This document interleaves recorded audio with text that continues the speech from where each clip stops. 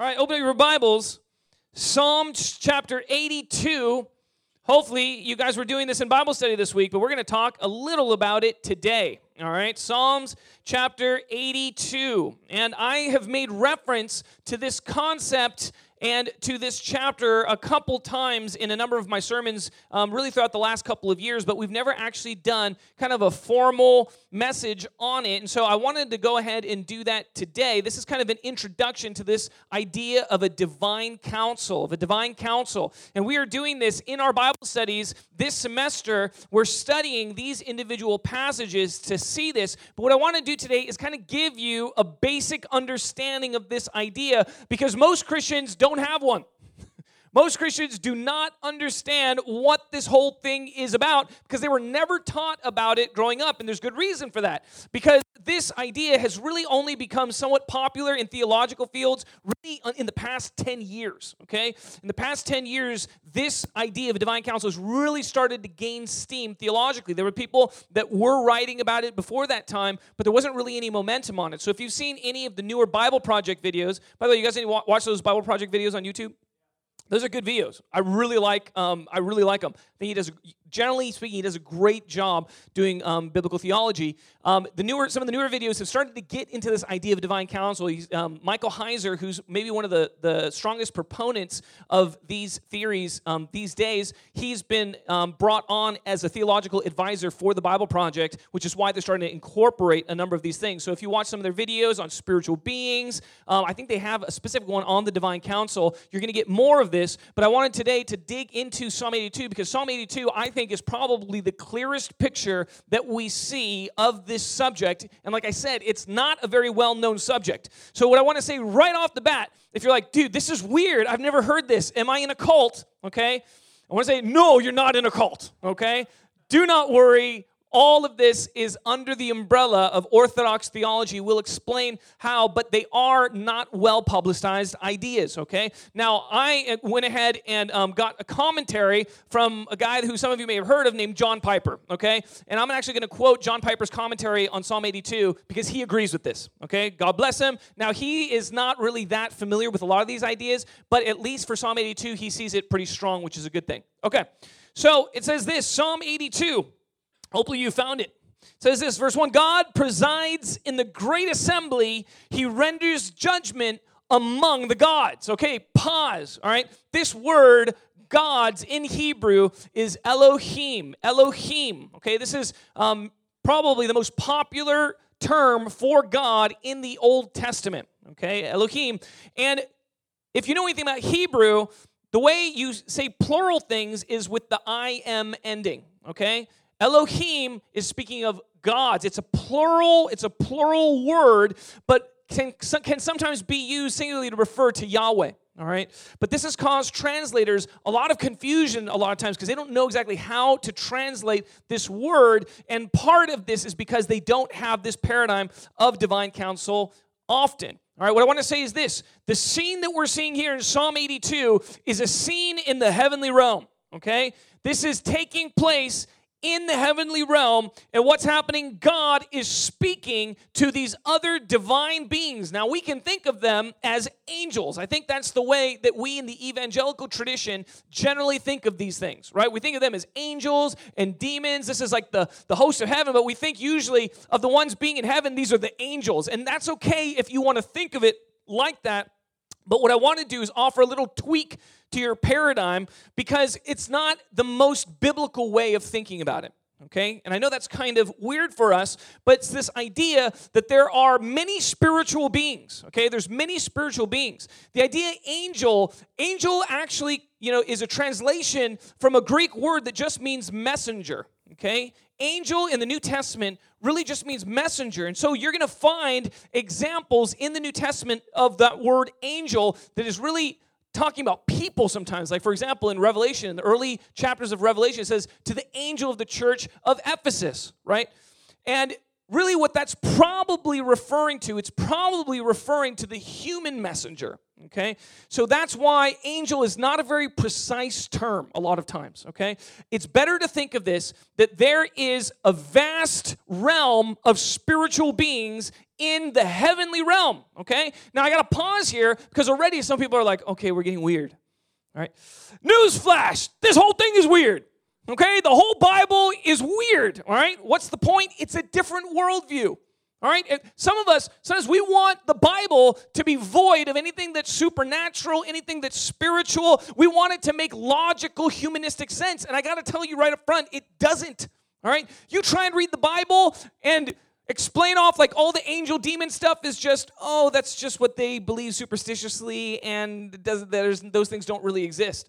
I got to say, man, it's going to be hard for you to understand the Bible, okay? Because the Bible assumes that these things are real and that they're true and that they exist. And in fact, it's going to tell us again and again that our lives are caught up with what they're doing. By they, I mean these spiritual beings. In fact, Paul's going to talk about how we are in a spiritual war right now. Who's our war against? These powers, these principalities, these spiritual forces of wickedness in the heavenly realms. Now, if you don't believe in them, how the heck are you going to fight effectively against them? Answer, you're not going to. And that's the problem here. Much of the church is so ignorant about the spiritual realm. And they don't know how to engage properly in spiritual warfare. They don't even know what that's really about. They just think that means praying. Just let's spiritually war. I'm going to pray. I don't know what else to do, right? But there's so much more to that. I want us to understand all of this stuff. Does that make sense? So let's come to the scripture and say, God, I want to understand things from your perspective. And God has given it to us right here in Psalm 82. He's in a divine assembly, in a general assembly amongst the other powers. And specifically, this is the rulers in the heavenly realm. Okay, now Scripture talks about this, that there's different kinds of spiritual beings. Some are what we would think of as like lowly spiritual beings. That's actually where the idea of angels comes. They're the messengers, right? The messengers. But it also speaks of rulers in this heavenly realm, okay? And this is who is being addressed here, all right? And the term that it's being used to describe these beings is Elohim, is gods, okay? Is gods. So God, Yahweh, is rendering judgment or is at a meeting of his divine council, and he's speaking to them, all right? And he's speaking to them. Now, I'm going to give John Piper's commentary here, all right? He says this, quote, Psalm 82 is an amazing expose of the gods, what the New Testament calls, quote, principalities and powers and world rulers of this present darkness. God comes to the assembly of the gods and rebukes them for the pattern of evil in the world. So verse 1, he says, God takes his stand in the assembly of God. He judges in the midst of the gods. This is what he says. Remember, he is talking to the gods, not to mere humans. Okay, this is what John Piper is saying. Okay, let's go to verse 2. What's he saying to them? Quote, how long will you defend the unjust and show partiality to the wicked? Defend the weak and the fatherless. Uphold the cause of the poor and the oppressed. Rescue the weak and the needy. Deliver them from the hand of the wicked. The gods know nothing. They understand nothing. They walk about in darkness. All of the foundations of the earth are shaken.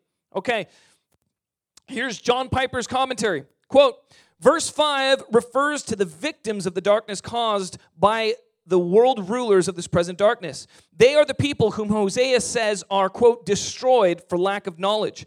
Paul says that the, quote, God of this world darkens the mind of unbelievers. God is calling to account the powers of darkness for this destructive darkening. It even shakes the foundations of the earth because the foundations are light and truth. If darkness prevails, the foundations are shaken. Pretty good, John Piper. Not bad. I think he's right, okay? Now, I got to say that because I disagree with John Piper on a lot of stuff, okay? But right here, I think he is right on. That's exactly what this is talking about.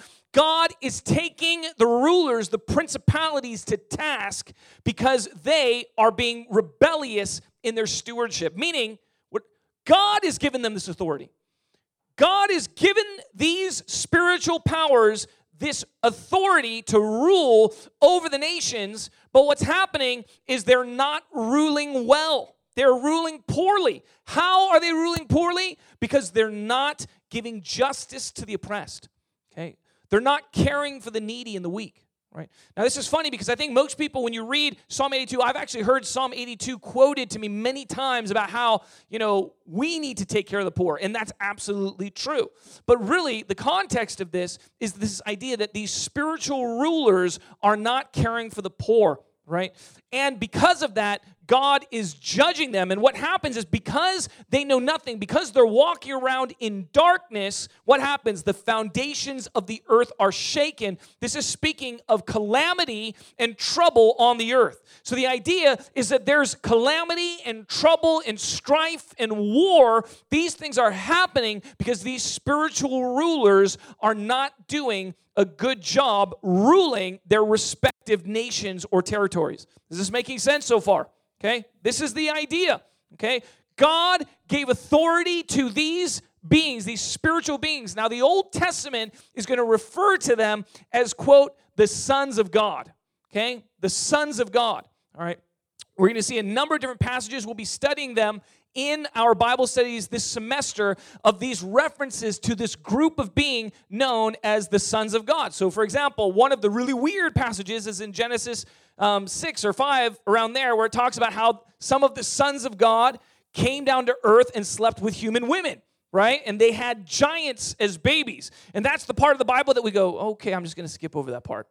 All right, that's kind of weird, except the New Testament quotes this several times, right? In Jude and I believe in 1 Peter, they quote 1 Enoch about this whole story about how the sons of God rebelled against God and came down and slept with human and they begat giants. In fact, biblically speaking, this is actually the reason why God brought a great flood upon the earth. Okay? Now, I don't want to get too weird because there's a lot of stuff that we could go down this rabbit trail if we just started talking about Enoch all day. But today, I'm just trying to give us an overview of what this whole thing is about. Okay? Now, I think what a lot of people think at this point is, wait a second, there's more than one God? This sounds like heresy, right? This sounds like a certain thing called polytheism, right? Where you believe in multiple gods, all right? And yet, I want to tell you, this is not polytheism. This is biblical Christianity and biblical Judaism, okay? Part of the misunderstanding here is that this is Judaism. The way it puts it is like this. There are other gods, but one God created all of them, okay? That's the difference here. Okay? The idea is that Judaism, and biblical Christianity will recognize that there are other gods, but that one God created all of them and then gave the other gods their authority. Is this making sense?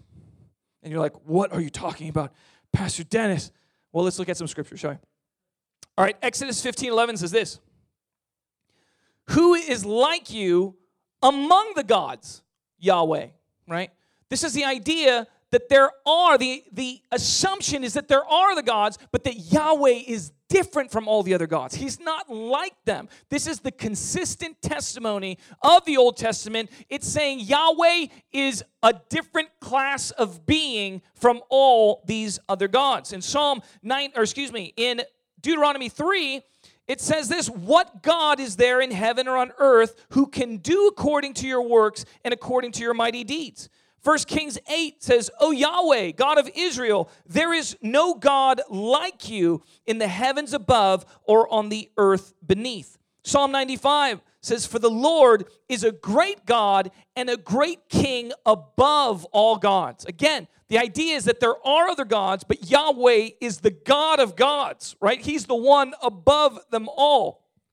Psalm 29 says, ascribe to the Lord, O heavenly beings. Ascribe to the Lord glory and strength. This is the idea that you see several times in Scripture where actually the biblical writers are telling the other gods, worship Yahweh, right? They're commanding the other gods, give glory to Yahweh. Now, we might think to ourselves, what the heck? How does this even make sense? All right. And I want to say that part of this is because we have this idea, and kind of the paradigm that dominates Christianity is this, that there is a sinful nature in humanity, and we are fighting against our sinful nature, but it's not like that with the other beings, right? It's not like that with the angels. They don't have a sinful nature that they're fighting against. Well, can I tell you, all the biblical evidence is yes, they do, essentially. Okay? They actually do struggle against their sinful desires and temptations. In fact, we see that multiple times in the scriptures, right? Going back to that Nephilim episode in Genesis 6, where the sons of God rebel against Yahweh, and they're judged for that. Scripture says they're bound in chains of darkness, awaiting judgment, okay? There are other episodes. We have this idea of Satan, right, who rebelled against God. This is the idea that they can have sinful temptations and desires that they are struggling against themselves. In fact, Scripture says again that we, in some way, are going to judge angels. Why would we need to judge angels? Because they're struggling with their own stuff too. Ooh, kind of weird to think about, right?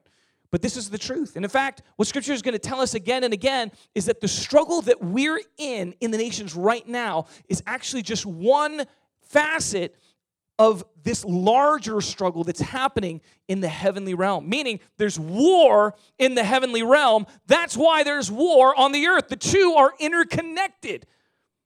Is this making sense? I'm seeing a lot of people will be like, what is happening? All right. Psalm 89 says this: the heavens praise your wonders, Lord, your faithfulness too in the assembly of the holy ones. Let's pause. So this is another scene.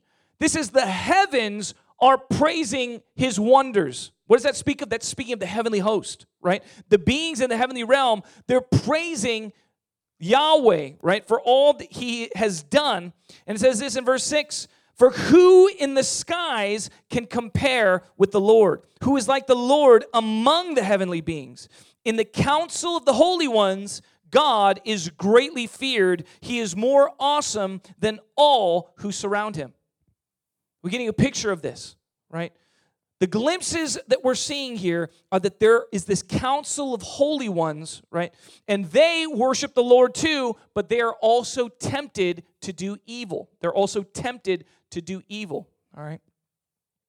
Now, this idea has actually caught on a lot of steam in secular academia. So if any of you guys have taken religion classes about Christianity or the origins of Judaism or the origins of the Bible, there is a theory that's very popular in academia, and it's like this, that there is this people, these Hebrews, and they were one of many Canaanite tribes, and essentially these Canaanite tribes were all polytheists. So the idea is that these Hebrews were originally polytheist, but they evolved, their religion evolved, and they started to believe that their God became the great God above the rest, okay? And where are they getting this evidence? Well, they're getting it from all of these passages that we're talking about, right?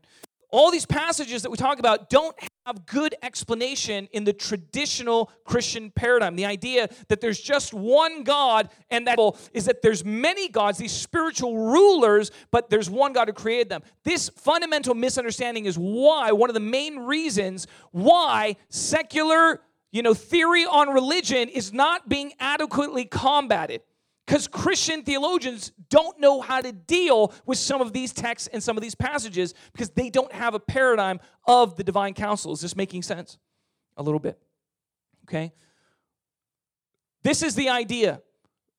My best speculative guess, okay, because we are getting into a little bit of speculation here.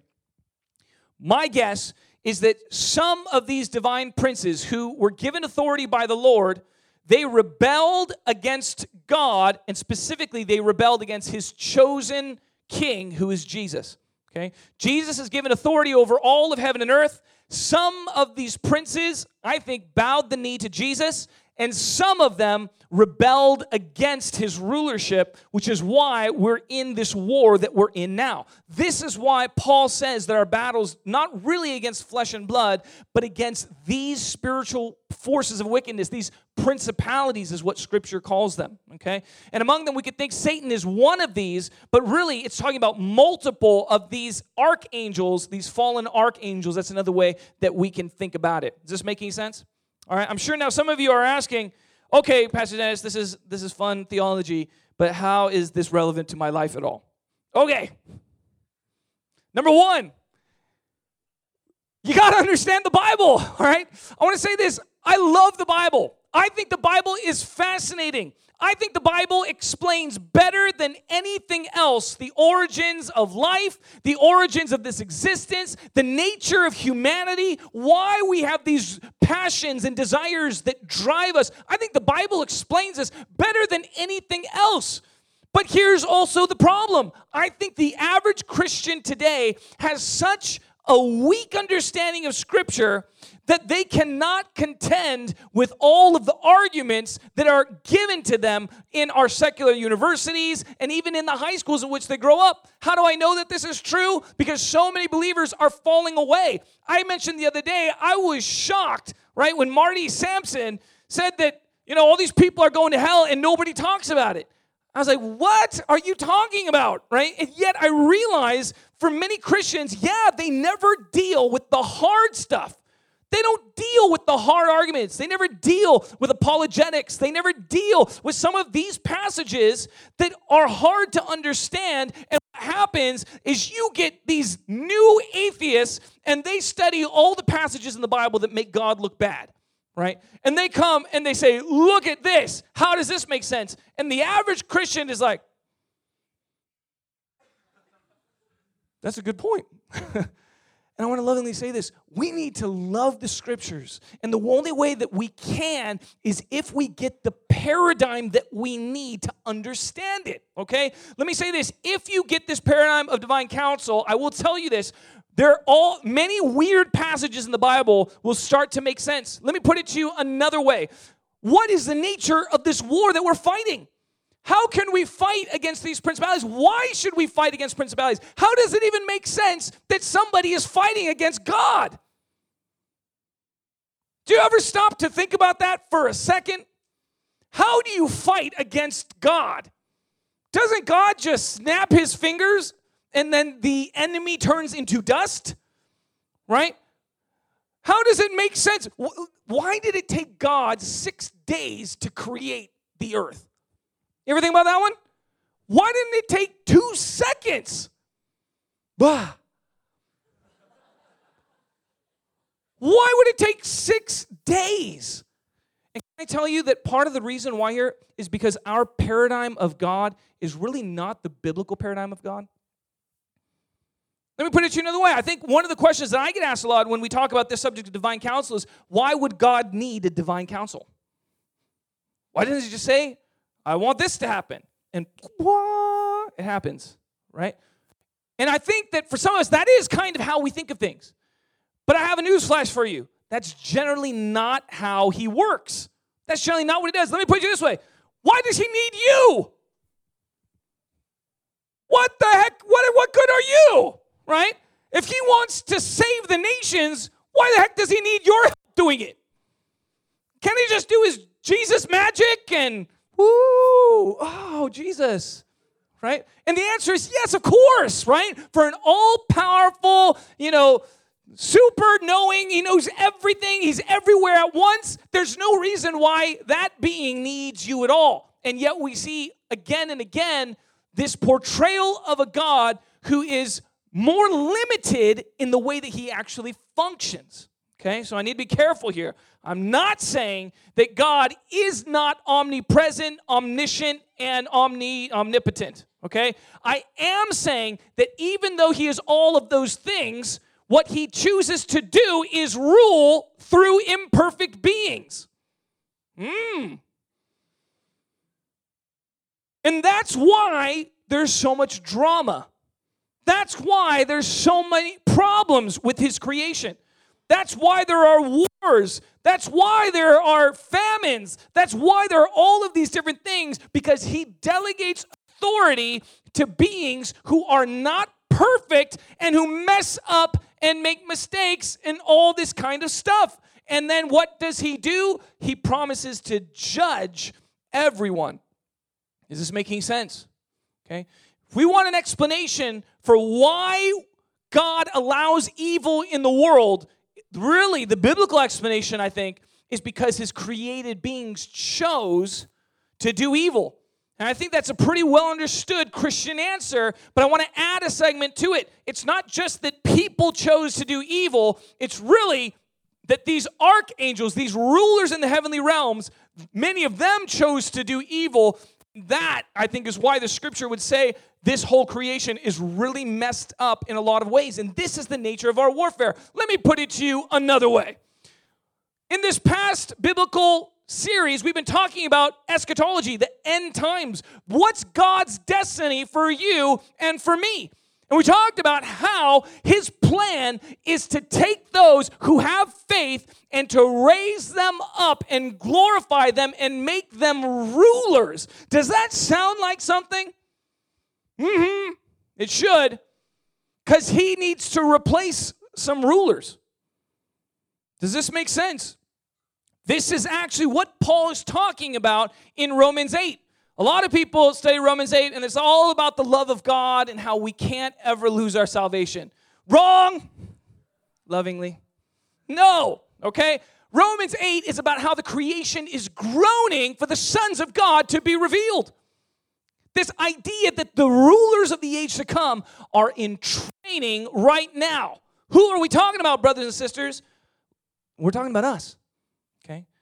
This is the idea of the bride of Christ, the one who marries the Lamb and co-rules with him over heaven and earth for eternity. This is the destiny of the church. The problem here is that Christians, we don't understand the nature of our calling, because we've taken the entire Bible, all, 10,000 pages of this thing, and we've whittled it down to, if you believe this set of facts about Jesus, you go to heaven, and if you don't believe them, you go to hell. And I got to tell you, that type of dumbing down of the Bible makes it really difficult to understand the dang thing, which is why, in my experience, most Christians don't want to read the dang thing, because they believe they already know what it's about, right? I got the thesis here. Believe in Jesus, heaven, don't believe, you just you just put that in different ways every week. And I want to lovingly say this. Please get a biblical paradigm, okay? Why? Why should you be surprised when you go through trials and tribulations of various sorts? Why should you be surprised? Why should you be like, God, how could you allow this to happen? God, why aren't you providing my wife? God, why aren't you doing all these things that I expect you to do? And I got to say, it's because your paradigm of the whole thing is broken. You're thinking, oh, I get it. I love Jesus. He blesses me and he takes me to heaven. And we've created this Christian narrative where you're the hero of your own little story, and God is your little magic fairy that floats around and blesses you all the time. And when he's not blessing you, you're like, where did that fairy go? And then you get mad at the fairy. God, you're supposed to be there for me. And God is like, no, you're supposed to be there for me. Why? Because he's the one testing you. You ain't the one testing him. He's the one testing you in this life. Why do you have to go through hardships? Why do you have to struggle through these things? Because he's testing you to see if you're worthy to become a ruler in the next age. Is this making sense? You, my brother, my sister, are in a giant test. It's called history. And the question is, how are you going to do in this test of life? This is the essence of the biblical gospel. The gospel is the idea of how humanity was doomed to death. What does that mean? It means it had no hope of eternal life. But through Christ, what happens? God takes authority back from all of the powers, and he offers eternal life to anyone who would give him their loyalty, their believing loyalty. That's what the scripture calls faith. So this is the story that we're living in. We're calling the nations to faith. Why? So that they can have eternal life, and so they can be promoted in the age to come. That's why I tend to emphasize things that are a little bit different than a lot of other pastors, because I think I have a little bit more biblical of a mentality in all of this stuff. Okay? Now, let me be clear. There are many pastors who understand things about the Bible much better than I do. All right? But the reason why I talk about this type of stuff is I think that this is some of the most neglected parts of the Bible, and what it's resulting in a church that doesn't know why it has to be faithful. And what happens is when you don't know why you have to be faithful, then what happens is your walk with God just turns into a do good, you make him happy, do bad, you make him mad. And I gotta say, a lot of Christians are living that kind of walk with the Lord. They do good, and they're like, God's happy. The problem is, what happens when you do bad? And it's like, God's not happy, right? And I find that for most Christians, this is their daily walk. They're trying to please God, and they're constantly afraid that he's disappointed or upset with them or mad at them and all this kind of stuff, not realizing the nature of this thing. Hey, you are in a spiritual war.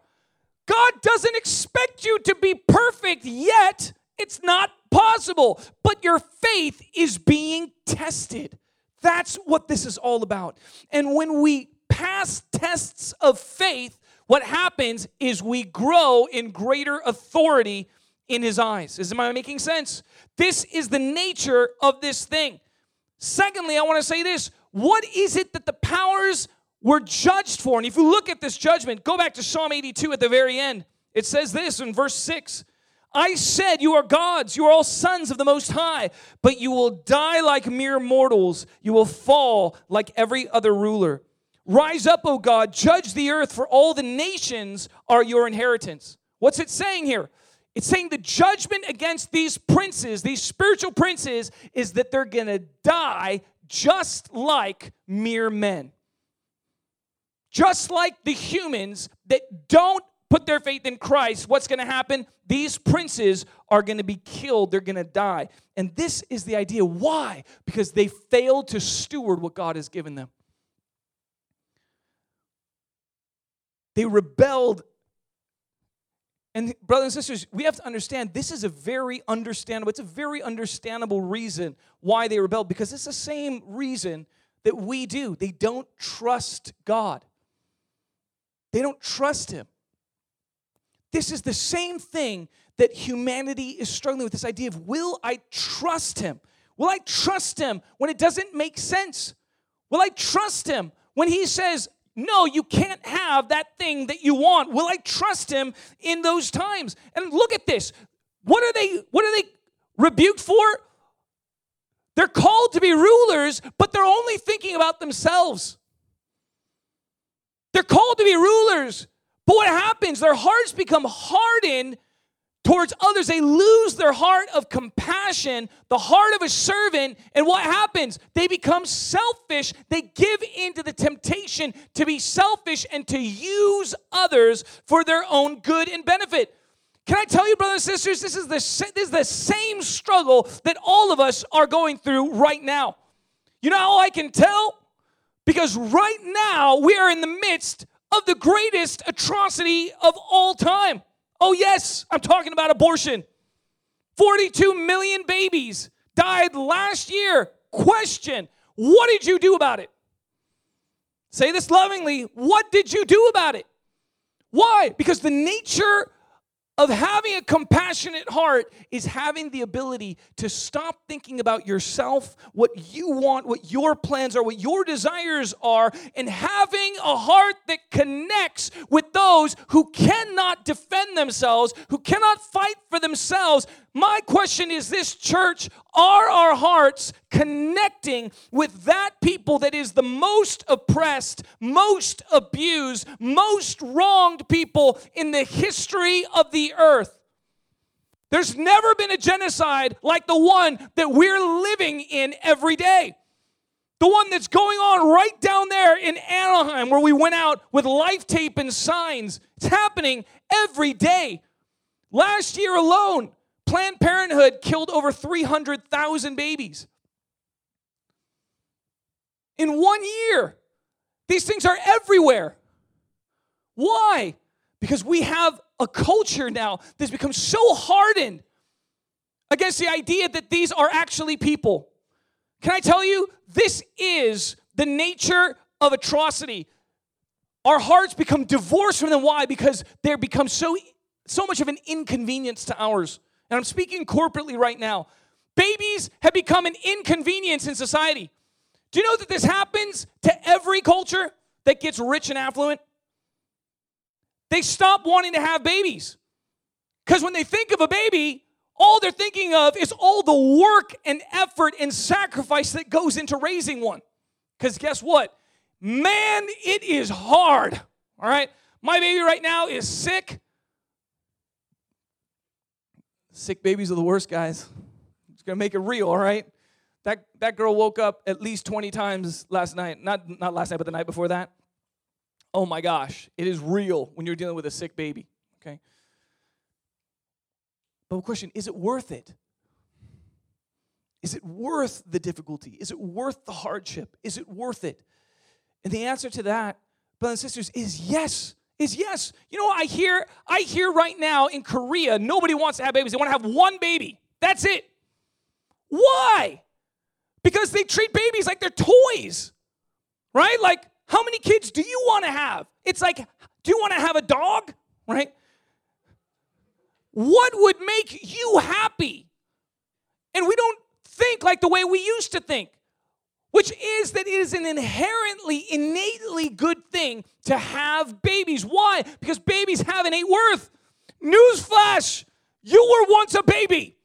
Good thing your mom and your dad decided to do the dirty. All right? Even if they weren't planning to have a baby, thank God that they had you. Some of you are all like, wait a second. No, I'm saying thank God. Thank God. Thank God that our parents decided to have us, even if they weren't trying to have us. Right? Even if they weren't trying to have us, thank God. Because that's why we're here. Right? That should be glorious. Thank God that they decided to keep us even if they didn't want us. Why? Because my whole life would be snuffed out. Am I making sense here? It is an inherently good thing to have babies. Why? Because every baby is an opportunity for a person to live forever, to have eternal life. This is the nature of this thing. If you don't have a baby, there's no opportunity for this soul to have eternal life. But if you have a baby, all of a sudden, there is a potential eternal being here, right? And then it's our job as a church, right, to go after that being and to make it immortal by telling it about the gospel, all right? I want to say this, guys. This is important. What's happening? The powers are being rebuked because they're selfish and they're using people because all they think about is themselves. I want to say this is a struggle that's common to humanity. Many of us don't know this story. I want to tell you, I'm going to close with this story, okay? Lou Engle, who I love, he said this, okay? This is in February 2005, 14 years ago. He said this. In February 2005, quote, one of our youth, a 15-year-old girl at the Justice House of Prayer, had a dream. In the dream, she saw a large, beautiful building with the words, The Who, appearing over it. In the dream, she and her sisters entered the house and began to look throughout the building until they found the attic where there was a series of old books from the past that they knew would be needed for the future. She shared the dream with the J-Hop team. I knew the dream was from God, but I wondered, what is The Who and what are these old books? So pause. I realize I got to summarize sometimes because like when I start reading, people go, huh? All right.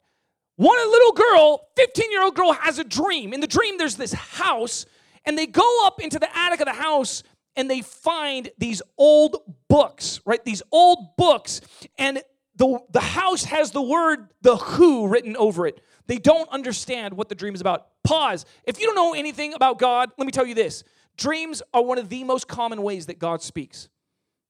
All throughout the scriptures, all throughout history, dreams are one of the most common ways that God speaks. And when he gives dreams, oftentimes they're a mystery. They're a riddle, okay? This is the nature of how God speaks. Why? Because it forces you to seek out the revelation and the understanding. He doesn't make it so obvious.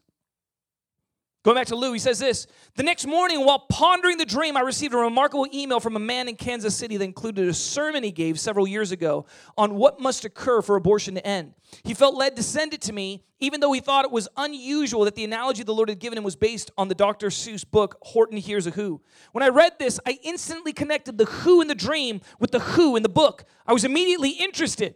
So in this children's book, written in 1954, we find an elephant whose name is Horton. He is the prophetic church with big ears and a large trumpet. He can hear what no one else can hear, the sound of these little people called the Who's, who live in the microscopic town of Whoville. In the book, we also find a kangaroo who wants to kill all the little Who's because he cannot see or hear them. He doesn't believe they exist. Immediately, the thought came to me, the kangaroo is the kangaroo court, standing for the Supreme Court who issued the death decree of 73 in Roe versus Wade and legalized abortion. Wow! I realized that what I was reading was a parable from the past that was now going to be used en masse for the ending of abortion. The theme of the whole book, amazingly, is a person, no matter how small. And the remedy for the crisis is that every voice must be raised loudly and urgently to rescue all the little unborn Who's. With the kangaroo's death decree hanging over Whoville, Horton implores the mayor to call a big meeting, get everyone out, make every Who holler, make every Who shout. Show the video.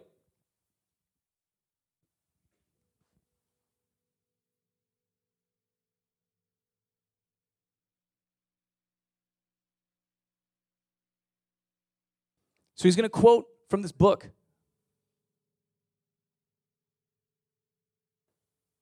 How many of you guys have seen this movie or read the book? Yeah. Suspect, the scared little mayor, quick called a big meeting in Whoville Town Square. His people cried loudly. They cried out in fear. We are here! We are here! We are here! We are here! And they've been crying that for 35 years. How long is it going to take the church to be the witness to a nation? Horton called back, I can hear you just fine, but the kangaroo's ears aren't as strong quite as mine. They don't hear a thing. Are you sure all your boys are doing their best? Are they all making noise? Are you sure every Who down in Whoville is working? Quick look through your town. Is there anyone shirking? Through the town rushed the mayor from the east to the west, but everyone seemed to be doing his best. Everyone seemed to be yapping or yipping. Everyone seemed to be beeping or bipping, but it wasn't enough. All this ruckus and roar. He had to find someone to help him make more. He raced through each building. He searched floor to floor, and just as he felt he was getting nowhere and almost about to give up in despair, he suddenly burst through that door, and that mayor discovered one shirker quite hidden away in the Fairfax Apartments, apartment 12J. 12 the number of government, J for justice. Fairfax, it's right next to D.C. It's my house of prayer. I don't know, but what if God inspired Dr. Seuss in 1954 to write this book, knowing that the day would come when a 15-year-old girl would dream a dream and the book would come out of the archives of history in just the right time. It wasn't making just standing, bouncing a yo-yo, not making a sound, not a yip, not a chirp. And the mayor rushed inside and he grabbed the young twerp. I love Dr. Seuss. He climbed with the lad up the Eiffelberg Tower. This, cried the mayor, is your town's darkest hour. The time for all Who's who have blood that is red to come to the aid of their country, he said. He's now moving from Whoville into prophecy. It's time to come to the aid of the country and everyone who has blood that is red. There's only one people who have blood that is red. It's the church carrying the blood of Jesus, crying, mercy, forgive us, mercy, give us a great awakening, mercy. It is the year of blood intercession. Thus as he climbed, we've got to make noises in greater amounts. So open your mouth, lad, for every voice counts. And you're held accountable for what you hear today. And you'll be held accountable tomorrow. Thus he spoke as he climbed. When they got to the top, the lad cleared his throat and he shouted out, Yop, Y-O-P-P, young ones prophesying and praying. Thank you very much. Finally, at last, from that speck on that clover, their voices were heard. They rang out clear and clean. And the elephant smiled. Do you see what I mean? They've proved they are persons no matter how small. And the whole world was saved by the smallest of all. A deliverer's coming.